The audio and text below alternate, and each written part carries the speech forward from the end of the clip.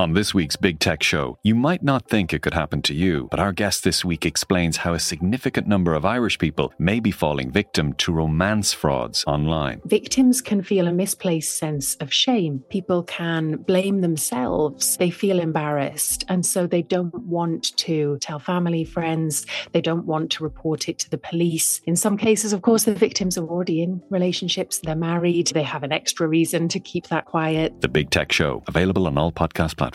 Listen and follow the Left Wing Rugby podcast with me, Will Slattery and Luke Fitzgerald.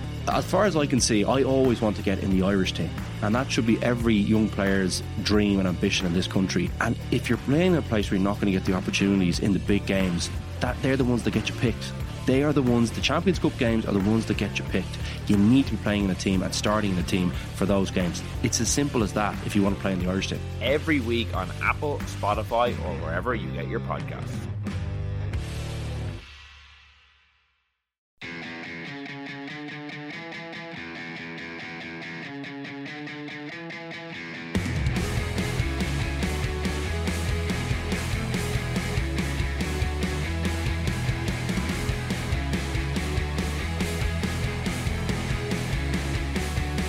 Hello and welcome to the Throw-In, Independent.ie's GAA podcast. I'm Will Slattery, and this week I chatted to Joe Brawley and started off by asking him after Mayo's impressive win over Roscommon yesterday whether he'd change his opinion on Stephen Rochford's men, having previously said that their All-Ireland chances were dead. Well, I mean, you have to weigh it up against Roscommon being so one-dimensional and lacking in pace, and, you know, it was extremely easy for Mayo. And obviously when you're talking about Mayo, you're judging them by the highest standards. Not by the standards of Roscommon or, teams like that.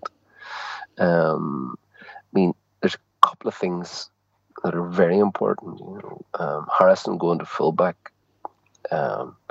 You've now got an aggressive man-marking cornerback who is taking his man on in man-to-man combat. You don't have to be tall. You don't have to be 6'3" or 4" to play at fullback. I mean, Philly McMahon has handled Aidan O'Shea. Michael Murphy has been handled by Kerry, and Tyrone, with two guys who weren't big, famously handled the Twin Towers, Tommy Walsh and Kieran Donny. But what you have got to do is be constantly aggressive. Get stuck into them. Don't let them move you around. Don't let them dictate. And I thought a huge difference. I mean, obviously the big difference yesterday was that they annihilated Roscommon's kickouts. They pushed up. And I thought also that because the half-back line was more confident in their fullback, that they were happy to attack. But the big thing was that platform. I mean, they knocked over 8 out of Roscommon's first 10 kickouts. They knocked them over. And in the modern game, that's just an invitation to destroy the opposition. I mean, so Mayo were able to push up, attack through. They didn't particularly have to bother about defending. And the other big feature of it was that Roscommon, as we identified the last day in the Sunday game, were very, very static. 2 forwards up front. And in the first game, they were able to kick the ball to the full forward, who was able to get the ball in front of his man all the time and then lay it off. And that gave them relief and got them into the game. But against, with Harrison at fullback, that didn't happen yesterday. And it was an annihilation. But from a Mayo perspective, with the running halfbacks that you mentioned earlier, Kerry seemed troubled by that sort of running style against Galway, and against Cork. They will, and I mean, obviously the crucial line with Mayo is their half-back line, and the very important thing is that they don't have to be worrying about going back and covering a fullback who they're concerned about. And, also when I was coming past the Mayo changing room yesterday after the game, Lee Keegan came over to say hello, and honestly, it's impossible to keep a smile off your face when you're talking to Lee Keegan. Did you ever meet him? I've never met him, no.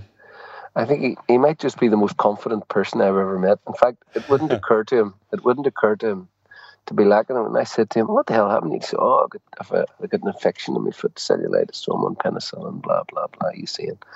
And I said, "Jesus, Lee, it never ceases to surprise me how small you are. You look so much bigger in the field." Oh, he says, "Oh, I know, I'm not big, I'm only 5'10". He says, "But I've no bother with the big men." Which, and you think of the way he knocked over Sean Kavanagh last year, and what he did to Big Enda Smith, and or to Diarmuid Connolly, who's much bigger, and he was just bouncing on his toes, you know. And who do you think he might man mark against Kerry? Well, I mean, it's hard to say because the Kerry half forward line. I mean, Donegal was just hard working, but he's not actually pacey. Big Buckley's not pacey at all. You know, that's a worry for Kerry. And I suppose Gainey is not going to be a particular concern as a scoring threat.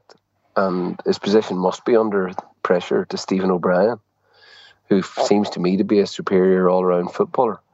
But, I mean, the best possible situation for... See, the thing about Lee is that if you give him a man-marking job... I mean, to me, as you know, I batted strongly for him as Player of the Year last year on the nighttime programme after the All-Ireland final. But to me, he's, you know, one of the sort of 3 or 4 truly brilliant Gaelic footballers. And, of course, he's a leader. I think he's the best footballer to ever play for Mayo. It's a big call. The thing... I don't think it really is because, you know, he's completely at home on the big days because I don't think it would occur to him to be nervous. And he's entirely instinctive and he can man mark without sacrificing his forward duties. I mean, he demolished Sean Kavanagh against Tyrone last year and won the game with the 2 epic scores that he got. He demolished Dermot Connolly in both All-Ireland. You know, in both games in the final, and to me, he was well on the way to winning the All-Ireland replay for Mayo until the black card. So, you know, I mean, it doesn't really matter who he marks, but he will most definitely play in the half-back line and attack. And I still think that they need to be playing Keith Higgins in the half-forward line and roving back and then attacking forward. But they look much more secure already. I mean, the big imponderable with Mayo is whether or not they're going to get anything out of Aidan O'Shea. I mean, he came out of the changing room yesterday when I was talking to Lee. And Lee is just tremendous fun, you know. I mean, I cannot tell you, he's absolutely infectious. I said to him, who's the fastest player on the team? You know, who's the fastest? He says, me, he says, and Paddy Durkin. Me and Paddy Durkin, you know. And, but just on Aidan O'Shea, Joe, he's probably having one of his more complete years in pretty much every game, bar the drawn game against Roscommon. He's been very good. You know, I mean, I think of Colm O'Rourke's, you know, immortal line. You know, the big man for the small occasion, and you know, it's no good. It's no good doing, you know, playing well in patches against Derry and playing well in patches against Roscommon, and you know, I mean, whenever he went into a more advanced role yesterday, you know, that's where he's dangerous. And I said to him, actually, when he came out of the changing room, I said, all right, kiddo, and he's a huge man, you know, and I grabbed him by the arms because he's so big, you know, he's absolute monster. And I was teasing him about his baseball hat, but I was saying to him, like, man, you know, you go into full forward, you know, that's the missing ingredient here, you know, you can be a wrecking ball in there, you smoke. And he says, oh, it's not my position. He says, it's not my position. You know, and that's a big issue because he doesn't have the pace against teams like Dublin or Kerry to play around the middle or to play at centre half forward. And he's worried about that lack of pace, which is why last year you saw in the All-Ireland series against Dublin, where his influence was negligible, that he continually drifted over to take sidelines, etc., and to kick them where he ought to have been himself. Whereas if you're playing at full forward, you know, means you're not. So that's why Kerry played Kieran Donaghy in there. He roves out a bit, okay, but he's mostly in full forward. You know, he doesn't have the pace to play out there. He doesn't have the pace to chase back. It's exactly the same with Aidan. It seems like they got spooked about playing. And he's a target man. Like, I mean, isn't it Philly the McMahon, most obvious thing in the world? Yeah, it looks obvious, but when he, in 2015 in particular, in those 2 games against Dublin, the semi-final stage, Philly McMahon, who you mentioned, did a very good job on him, and I think they haven't really played him inside as much since then. Well, I mean, it was a combination. You know, they did jump all over him, and they were very aggressive. And you know, I mean, Aidan's sort of he just, his personality is not aggressive. He's just not a very combative person. And whereas that sort of meet and drink to Lee Keegan or to Brenton Harrison or to Paddy Durkin, you know, or to Killian O'Connor, who's extremely aggressive, you know, and Killian takes no nonsense from anybody. The guy that they need to get something out of in there is Aidan. You know, they don't need a lot. They're very close, but you know, if Michael Murphy had performed that way for Donegal during their heyday, you know, they wouldn't have won an All-Ireland. You know, and instead he took it on the edge of the square in the All-Ireland final. Having done the donkey work all year, he went to the edge of the square and he got his 1-6, 1-7. And, you know, Aidan's well capable of opening things up for Mayo in there and making all the difference in the world. Because you can see how easily, you know, you can see what's going to happen is that Andy Moran and Killian are going to struggle for pace against these top teams because there's no chaff left now. I mean, and you look at the sheer pace of Dublin, the pace and power of Tyrone, the pace of, you know, I mean, I know that Kerry have some vulnerabilities in there, but they have piles of pace, like piles of running in them. And although I do think that the best possible semi-final for Mayo is Kerry. The big issue being, you know, how are they going to deal with the aerial terror which is going to rain down on them, because it was quite clear that Kerry rehearsed their game plan for Mayo in the first half of the quarter-final, and that's why they didn't do it in the second half, because Eamon Fitzmaurice is from the Couture school. I thought, here, that's enough of that. You know, 4 high balls, you know, a devastating return from the high balls. That's enough, boys. And then he called Star ashore early into the second half. I'd like to get your opinion as well on just the kind of the quarter-final weekend as a whole, because obviously they had that great hurling match sandwiched in between the replay and the double header, and it was just, as you kind of alluded to on Sunday in your column, it was just such a disappointing weekend. 3 turkey shoots. This is meant to be a showcase for Gaelic football, and it was just, and it doesn't bode well for the Super 8, and we'll have 12 quarter-final games instead of just 4. Yeah, I mean, look, the Super 8 is a disgrace, and at a time whenever everyone in the GAA is crying out for equality, and people are saying, look, you know, we need to have a long-term strategy. You know, what we've come up with is something that promotes elitism. And again, you know, because there's a vacuum in strategy, what we're seeing now is that commerce is filling that vacuum. And so it's good, you know, it's good for it's gonna reap money, all right, the Super 8s, but it's got nothing to do with 24 counties. And in any event, there's some people who scrape into the Super 8s who regret bitterly that they ever got in there, because they're going to get absolute hammerings. And what we're seeing all the time now is proof day by day that the system is entirely dysfunctional. You know, and again, we must start again with create a proper year for the clubs, because the clubs in truth are really buckling under the pressure now. And I see it all the time. Players saying, I'm going to America, no, I'm going to play soccer instead. Like, what's the point? You know, there's no proper schedule of games. The club's no longer, you know, the linchpin of the association. So it works well at underage level, but then you have massive dropout because people just get disaffected, and every senior team, bar a few, are struggling to get players out. And this is a big problem. And meanwhile, on the other hand, it's been presented as the hierarchy as everything's never been so healthy. You know, because they'll get 2 full houses now for the All-Ireland football semi-finals and final. And that's really the championship this year.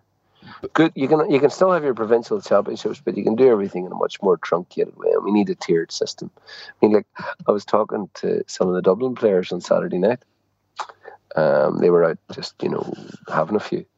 And one of the themes that was being discussed was, they're real down-to-earth lads, look, you know, how ridiculous is the current system. I mean, one of them said to me, he said, like, halfway through the Monaghan match, he said, like, you know, we're totally into the game, totally immersed in it, but halfway through, I looked up and I saw the crowds leaving in their droves, and he said, like, it's depressing. He said, like, what's the point in going out and beating teams by 20 points? Well, yeah, and this is what we're seeing, and this is what everybody's talking about, but yet a hierarchy just doesn't know. The current hierarchy doesn't know how to take action. Yeah, the farcical situation of them announcing a full house at halftime of Dublin Monaghan, when I'd say 60% of the fans were up the M1 back, you know, to Northern Ireland. Yeah, well, that's right, and everybody knew that was going to happen. You know, you're sort of there and hope. We can't even get 8 teams capable of it's a Super 4. No. You know, you need a proper tiered system. Like any other system in the world, a proper tiered system where people are at a level where they compete, and it's good. That's you've got self-respect then, and you've got your esteem, and you're not being humiliated. And I mean, these are awful humiliations, you know. And people go, Jesus, you know, what is the point of this? And yet, you know, the solution to this is the Super 8s. I mean, and it's discussed in a purely commercial way, and it's only going to apply to it's only going to be a benefit to a handful of counties. Like, we could have penciled in these 4 semi-finalists from, back in January almost. The only one that was letting the side down was Mayo, because they were just so poor consistently. And, scraping past Derry, it was a brilliant goal that saved them that day. And, scraping past Derry at home, struggling against Clare, scraping past Cork when Cork should have won by about 9 or 10 points. And then performing so poorly the last day against Roscommon. I mean, how are you to judge a team other than the way that it's performing? But yesterday, with a big fillip for their confidence, they've started to get things right. I mean, they've still got those fundamental attack problems that have deviled them. And, again, all eyes will be on Big Aidan to deliver, because we all know he's got the potential, and he's just got to somehow find that courage within himself, if you could do a sort of a transfusion from Lee Keegan to Big Aidan. I mean, can you imagine the Gaelic footballer that you would have? Because that kid again, I mean, and funny enough, even after the match yesterday, I was thinking to myself, this is a mirage. What's happened today with Mayo? But when I met Lee outside the changing room and soaked up 10 minutes of Lee, I came away thinking, these boys could actually perform extremely well against Kerry. Because the guy is he's indefatigable, and if you've got a presence like that in the team, you can win games. Just before we go, I'd like to get your opinion on Tyrone as well, because that Tyrone-Dublin semi-final is equally tantalising. I know you were kind of praising Colm Kavanagh on Twitter for, he got a lot of plaudits over the weekend. Will he be a key man again against Dublin, do you think? Well, I mean, with Tyrone, it's very much the system. Their system's heavily weighted in favour of defence. And the question is, whether that highly defensive system, with the sort of their counter-attacking, which isn't as practiced or deadly as Donegal under McGuinness, but which is becoming more effective, whether that's going to be sufficient to beat a team with the overall balance of the Dubs. And, I think they're very close. The big issue that I can see, and it was really vivid when you watch the 2 games back to back, because you could see the Monaghan blanket defence and how Dublin treated that, and the Tyrone blanket defence and how Armagh treated it, which is the same way as all 4 opponents that Tyrone have faced this year have treated it, which is to stay on the outside of it and be quite unsure as to how to deal with it, and therefore Tyrone completely dictating. So with Dublin, what they'll do differently, which is they'll flood that blanket defence. They'll flood up man to man on them when they win possession. And so one of the big advantages that a blanket defence like Tyrone's has is when you turn over possession, you can run the ball out with relative freedom. So the Dubs don't let you do that. The other thing that the Dubs do is they keep 2 halfbacks in and around the middle third, and their job is specifically to pick up any loose runners who come out of the blanket defence who aren't already being marked, and they go straight to them and harass them. So that Tyrone are going to find they're under a huge amount of pressure in their blanket defence. The other thing that the Dubs do, of course, is that they're the best team I've seen at taking on the blanket defence, and they've worked religiously on that since their Donegal shock in 2014, which is why they've got the Irish basketball coach in. And the very first attack against Monaghan, Dublin moved the ball to the left side of the Monaghan blanket, and then 3 of them attacked like in a squadron from an angle at the diagonal and laid the ball bing, bing, bing to each other and broke through for a score. The other thing that the Dubs will do is they'll be very patient. So their last score before half-time, they held the ball for 2 minutes and 7 seconds before they released Big James McCarthy. Do you like watching that style of attack? Well, I mean, you've got to, what do you do? I mean, Armagh sort of sat back off the blanket and were just picked off slowly but surely. And then, of course, what happens in the final quarter, you've given up by then, and then Tyrone just knocked them over completely. Then it was just, they were scoring for fun.